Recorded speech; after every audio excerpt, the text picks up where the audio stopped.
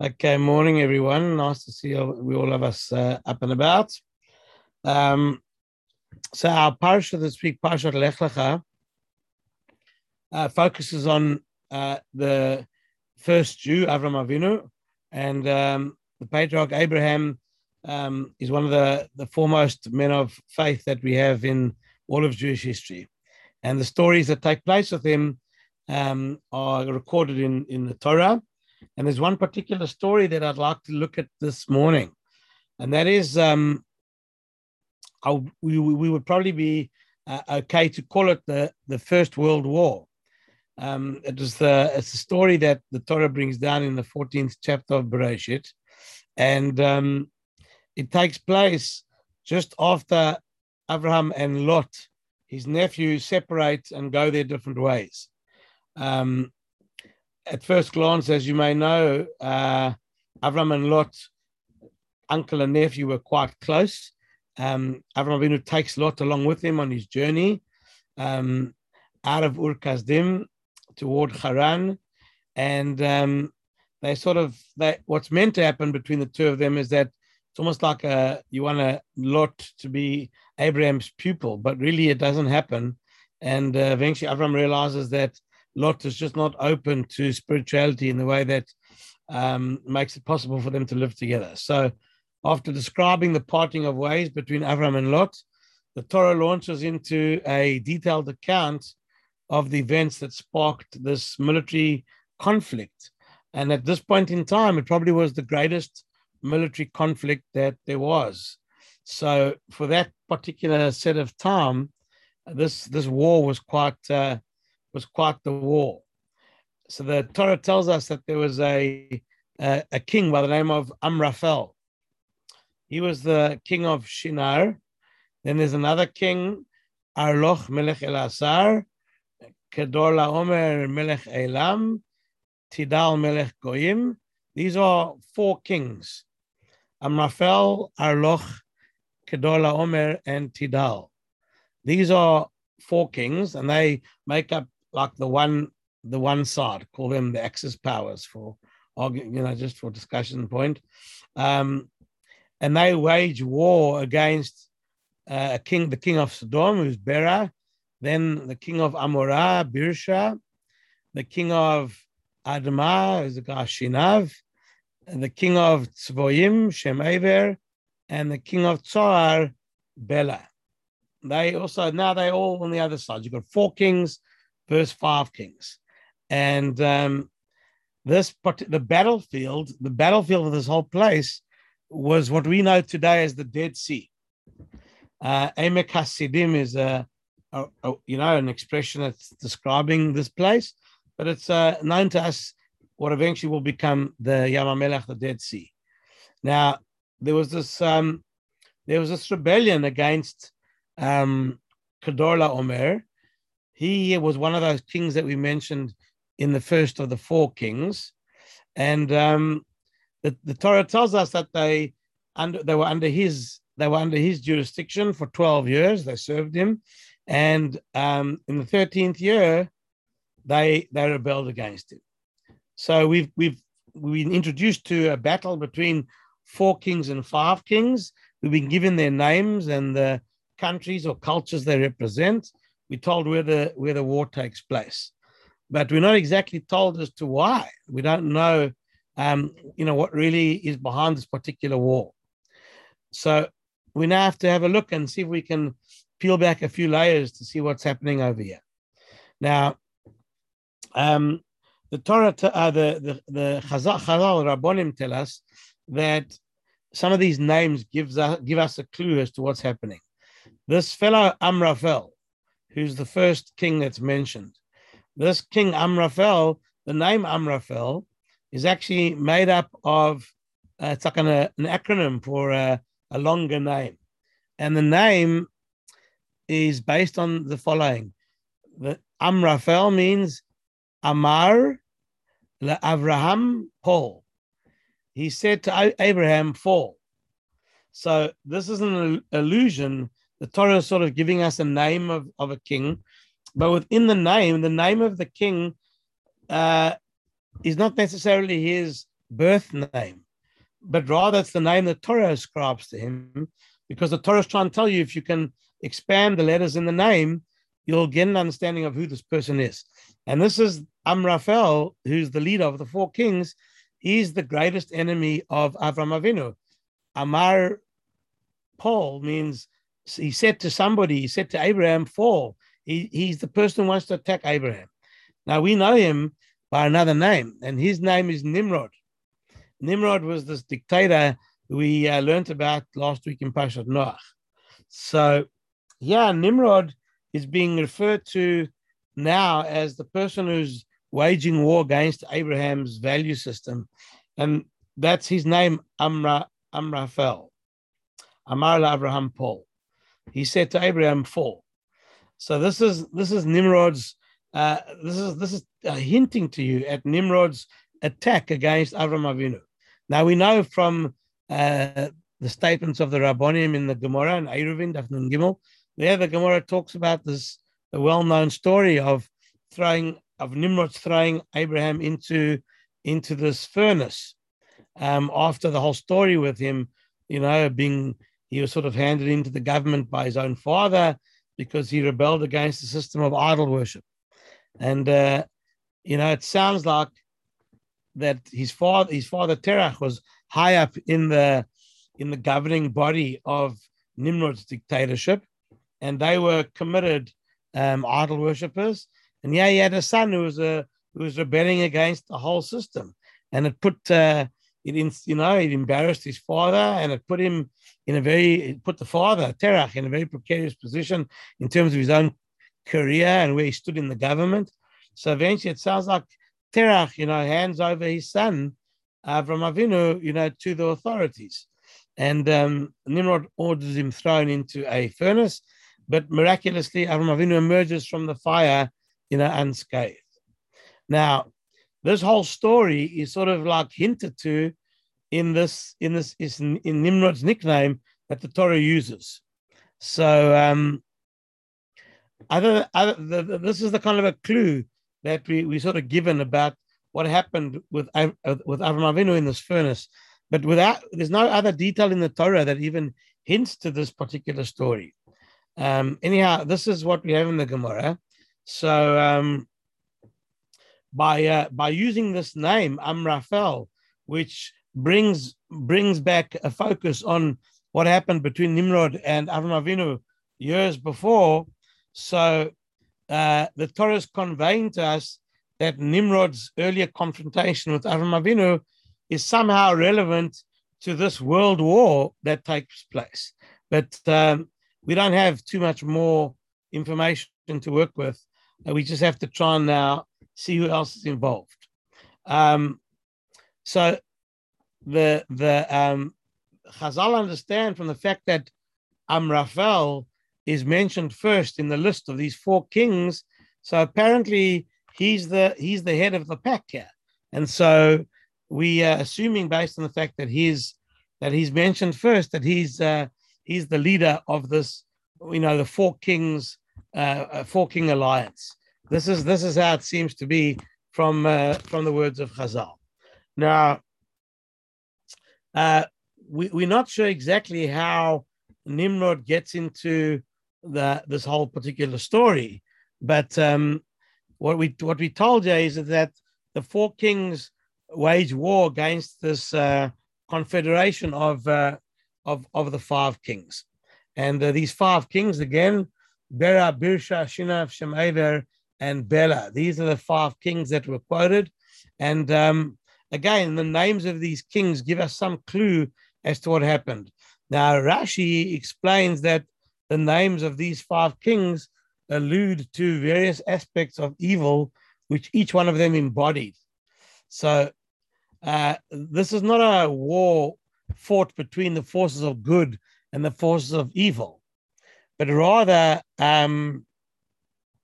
what's happening here is that you've got two very wicked alliances that are clashing with each other in conflict. So I guess today you might be able to, you could probably suggest two cultures that look like that they're pretty evil. So if you said Russia and its confederates are going to war with China and its allies, or the Muslim world are going to war with the Chinese, something like that.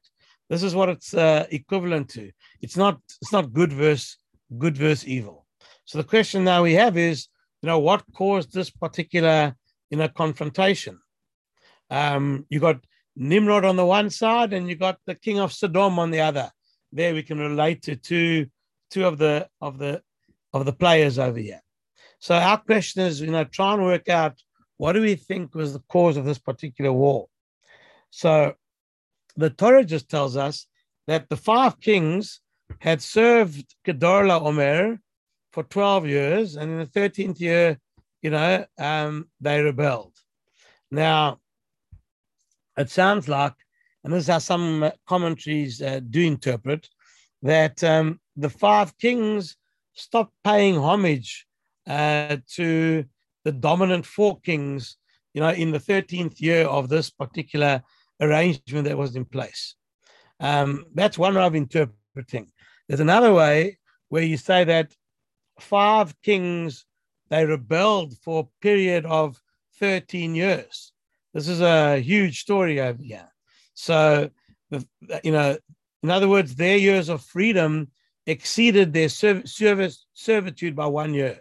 So they were under the thumb of the 4 kings for 12 years, and then for 13 years they were free.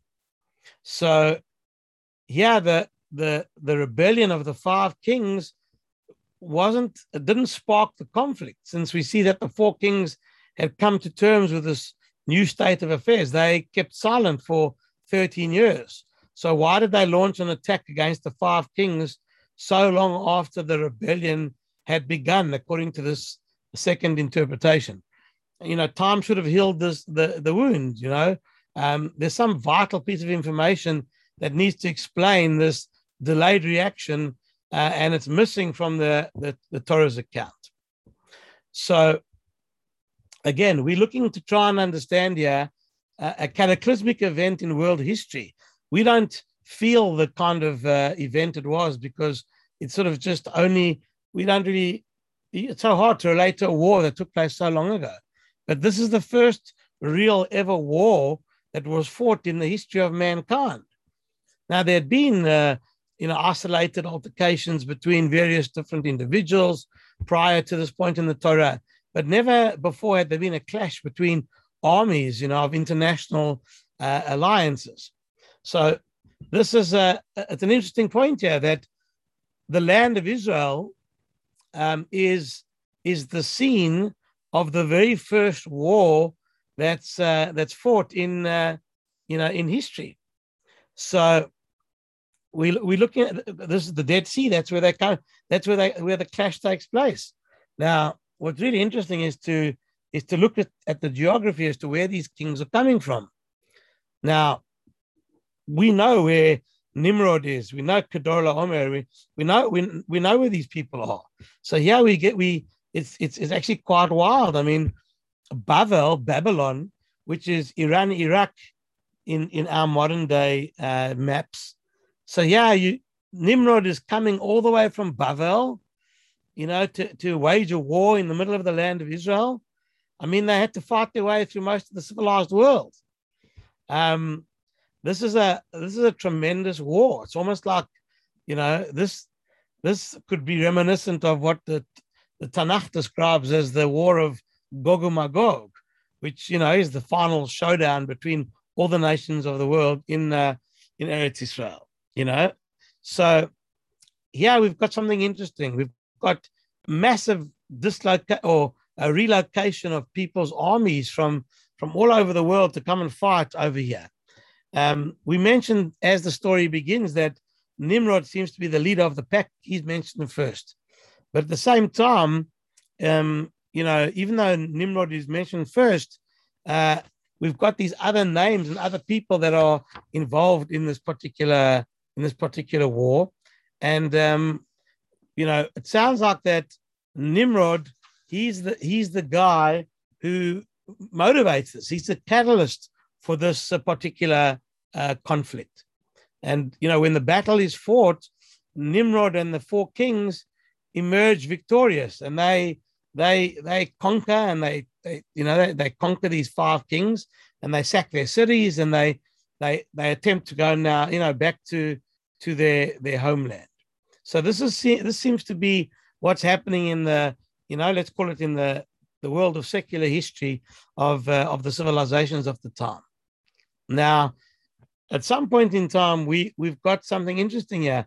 All of a sudden, the Jew finds himself in the middle of a battlefield. How did Avram Avinu get involved in this particular story? So what's interesting is that we've got one Jew, Lot, who separated from Avram Avinu, and Lot was living in Sodom, and Sodom, one of the kings of the side of the five kings. So he was taken prisoner, and Avram Avinu is informed by a refugee. Some people say it was Og, but let's say a refugee informs Avram Avinu of the war, and Avram Avinu ignored the war, at first, but all of a sudden, when he was told that Lot was taken captive, so then he felt that he had a responsibility. And this is the first time that you have a kind of a Jew, Avram Avinu, standing up for another Jew, even though the other Jew got himself into trouble. So Avram Avinu, at first glance, is ignoring the political problems of the world, but he's going to take action when the welfare of another Jew is threatened. So all of a sudden, you get the situation where the four kings overwhelm the five kings, and the five kings are taken captive, and their cities are ransacked. And now there's a Yid who's taken captive, and this Lot is Avram's nephew. Avram Avinu now goes to rescue him. So he then puts a little army together, and he goes to try and see if he can rescue Lot. Now, it's interesting that the way that the Torah describes the nature of this war, it's almost interesting that Hashem's trying to show how mankind threatens itself. You'd think that they could work something out, but these cultures only go to war. Now, Nimrod wants to determine his own destiny. So Nimrod's a fellow who thinks that his conviction is that he's going to determine his own fate, and no matter what he's going to, and may the stronger man win. So the cause is much less important than the person's ego. So Nimrod spearheads the construction of the Tower of Babel, and that whole project was based on the fact that man has to break free of the shackles of a higher being controlled by a higher being.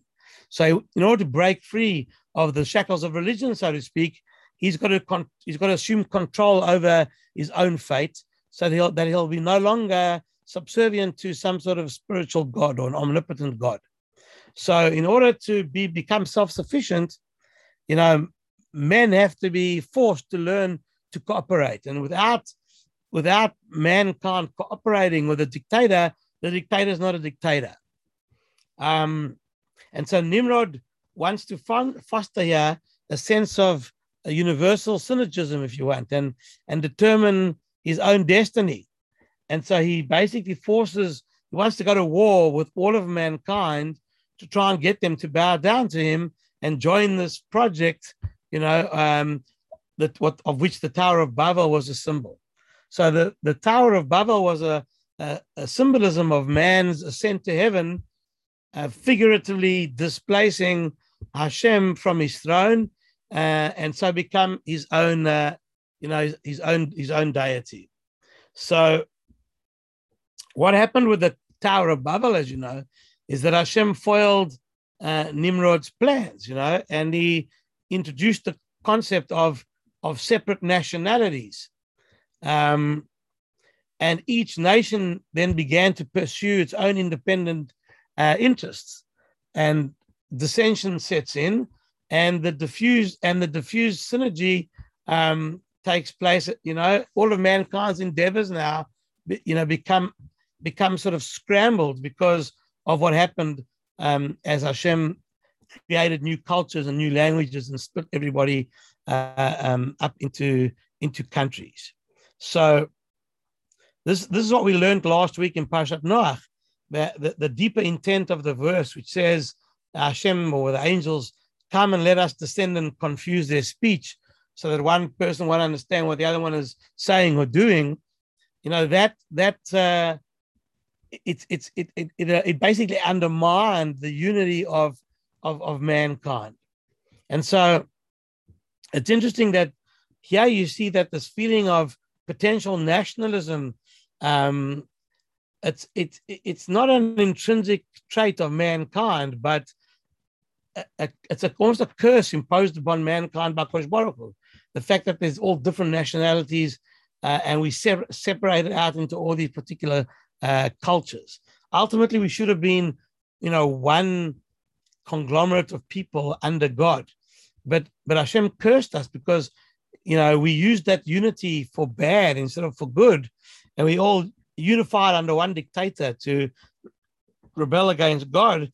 So Hashem took that unity and destroyed it and cursed it, and the curse resulted in all these separate countries and different nations. So basically, this is what happens. Hashem imposes nationalities on the world, and it prompts man to establish his identity first as a member of a particular nation, and only then as a human being. And so what's happened here in history is that nationality has become more important than humanity. This is a problem. This distortion is the punishment that mankind incurred, when they misused the inherent sense of unity, to rebel against the Kosh Baruch Hu. So at first, the Torah describes how beautiful it is that everybody, has one language and it's almost one people. That unity was then used for bad, to rebel against God. Hashem destroyed the unity and created different countries.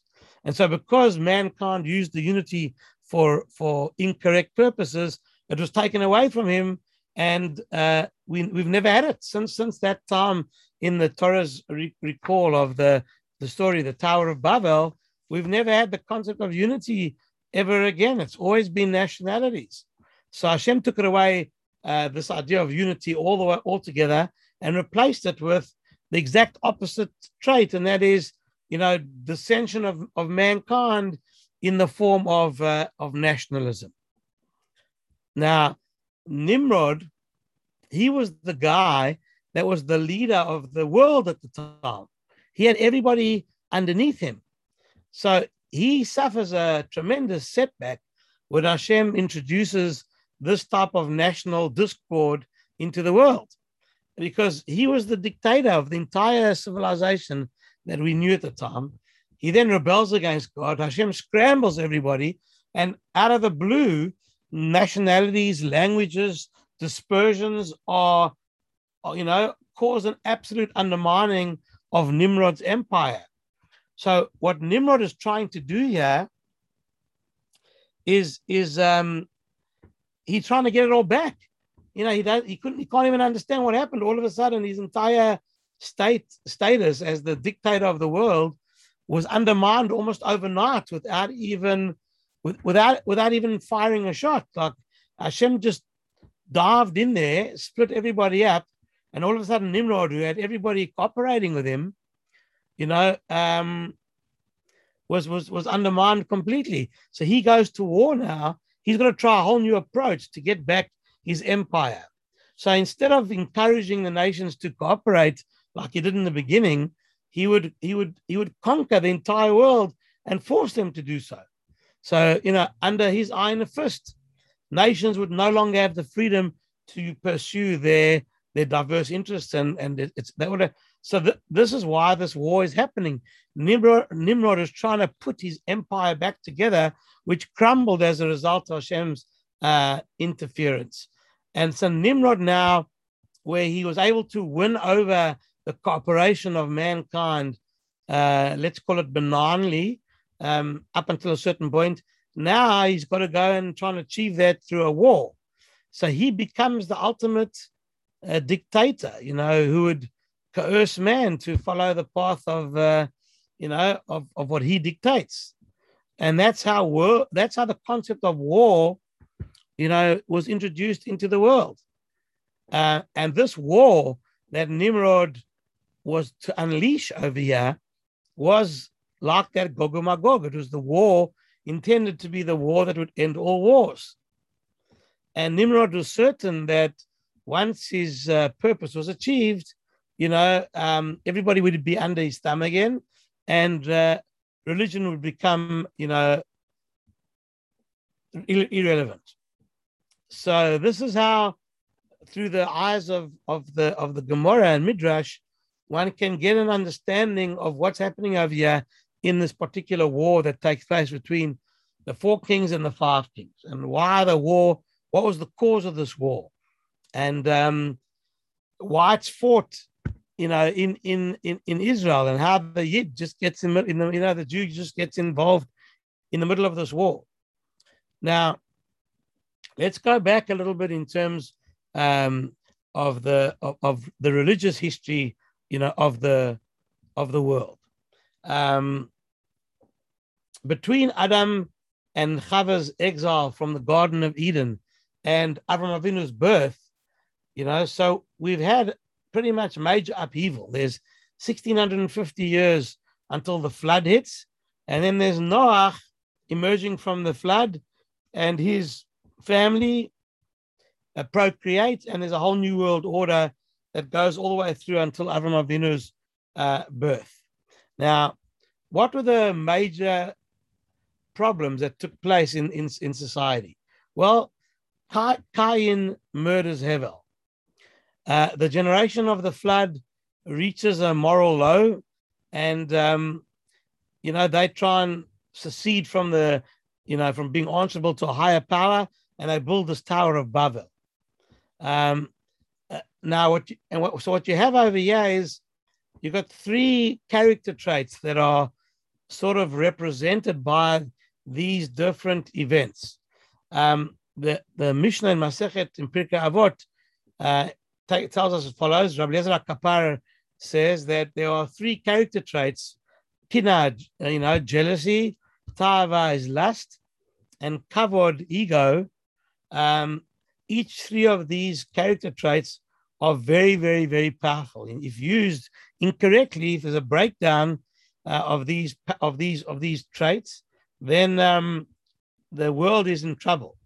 So the first personality flaw mentioned in the Mishnah is jealousy. And that represents the breakdown in relations between man and man. And it was jealousy that led, Cain to kill his brother. The second personality flaw, taiva, lust, represents a breakdown in man's relationship with himself. And lust was the motivating factor behind all the iniquities of the Dor HaMabul, the generation of the flood. Right? The whole concept of taiva, is described in their lifestyle. It's a hedonistic-minded lifestyle that they were living there, the Dor HaMabul. And the third personality flaw in the Mishnah is kavod, the pursuit of honor. That represents a breakdown in man's relationship with Hashem. So man's pursuit of honor, essentially comes along and says that I'm the be-all and end-all and not anybody else. And this culminated in the misguided attempt to build the Tower of Babel. So humanity failed these 3 tests, basically. The responsibility to bring about the world's rectification was taken away from mankind in general, because now they demonstrated that the major character traits that make up an ethical humanity have been lost completely. So Nimrod and this entire world war represents all of this. And now Hashem is taking away human destiny from the entire world and the average human being, and is now moving it to the responsibility to rectify the world has now moved from humanity as a whole to Avraham Avinu and his descendants. And from this point on, in the Torah's narrative, Hashem no longer speaks to humanity as a whole, but only to Avraham Avinu and his descendants, Am Yisrael. So, putting this all together now, what you start to see over here is that it's understandable, it's logical why Avraham Avinu and Nimrod, clashed in this decisive confrontation. And this is exactly what this war was really about. It was a struggle between Avraham Avinu's belief in God and Nimrod's heretical outlook on life. And this is the kind of war that we are experiencing all the time. The Jews representing, or supposed to be representing, Hashem's interest in the world, and then there's the anti-God forces that are out there. Now, in this particular story, the final outcome, we understand what happened miraculously, even though the 4 kings beat the 5 kings. Therefore, the 4 kings are tremendously strong. And now he's got all of them fighting, in theory, on his side. But here, Avraham Avinu beats him, and he defeats Nimrod. And this is this miraculous story, even though it's reported to us as a historical event that took place, which seems to have nothing to do with us. But here, Avraham Avinu defeats Nimrod and demonstrates to him that man cannot exist independently of God. So, what Avraham Avinu was trying to tell Nimrod was that, the world that he had created was all an illusion. Man can never control history. Hashem will always prevail. And this particular theme, that was the catalyst for the First World War in civilization, is the theme going all the way through history, and will be the theme that will end all wars, the war of Gog and Magog, at the end of days. So this is just a type of a description as to how to understand what is communicated to us in the Torah. It's like meat without any spice over here. You see the story, but you don't really get what's going on when you read about it, because all you read about is 4 kings waging war with 5 kings, and happen. It's not our problem. We've got nothing to do with this war. But it happened to be that Lot was captured within the story, and Avraham Avinu went to find him and rescue him. What more is happening over here is that Hashem is drawing Avraham Avinu into the war. Hashem is possibly saying to Avraham Avinu, you can't ignore this war. You want to sit on the sidelines and ignore it. You can't ignore it. This is actually a war about good and evil. And therefore, I have to find a way to schlep you into this war. Hashem knows Avraham Avinu is not just going to go out looking for a fight. That's not what he does. So Hashem orchestrates that Lot is captured so that Avraham Avinu is brought into the war. But he's brought in such a way that the odds are so against Avraham Avinu achieving anything. In order to rescue Lot, he's got to go and literally defeat the victors of this major world war. And it's miraculous that he's able to do so. And no one can deny the miraculous nature of it. So the fact that he's involved in such a story here, the message should have been learned by the kings of the time, that this is really the real message of what's going on over here is that man cannot control history. It's Hashem is in control, and we have to be subservient to Hashem.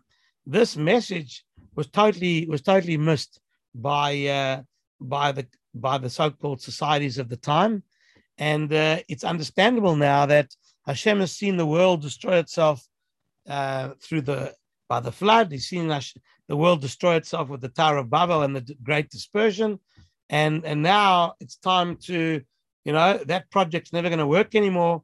But in order to rectify the world, the responsibility is now going to be taken away from mankind in general and assigned to Avram Avinu in particular and his descendants. And this is how, I guess, we read history, through the lens of the Torah. And our chosenness through Avram Avinu starts to develop from a certain point. And the point really is this particular war, in a sense, propels Avram Avinu into the center of world history. Now, every single person knows his name. Until now, there's a certain segment of civilization that Avram Avinu has had contact with. But he's I don't know, maybe he's known, I don't know, but I wouldn't call him an international figure. Until this, all of a sudden you get one guy with a band of, either he on his own or the band of merry men. There's not many of them. There's a couple of hundred soldiers. The Chazal, the Rabbonim, give the figure of 318 soldiers. And some even say that 318 is the numerical value of Eliezer, which meant it was just two of them. And they take on this entire, the entire world civilization, basically, in a war. It's actually, it's not normal. The whole thing is miraculously bizarre that two people can undermine this entire infrastructure. Even if it's 318, there must have been millions of people that were going to war. And this group of Avram Avinu drawn into the war to rescue Lot, who probably doesn't even know why he doesn't even deserve to be rescued. It's a whole question as to why Lot actually was rescued. And, so there are different approaches as to why Lot was actually rescued. But Avram Avinu sees him as, of course, his family, his nephew. He's another Jew, and he goes to rescue Lot at this point in time. So here, all of this is to bring Avram Avinu into the center of world history here and demonstrate that this is what's going to be the struggle within mankind's history. This independence or dependence with regard to HaKadosh Baruch Hu. Man was always going to be fighting for one's independence from Hashem, and the reality is that we always need to realize that we are dependent on Hashem. So this is the theme that I believe is understood through the eyes of Chazal as emerging from this story in the War of the 4 and 5 Kings in Parashat Lech Lecha. Okay, so I will leave you with those thoughts and wish you all well. And we should be able to start to see each other in shul and at Smachot again. Okay, so wishing you well. Kol tov. Thank you. Thank you. Thanks, Rabbi. All the best. Thank you. Thank you very much. Good to be back. Yeah, indeed. Shkar. This was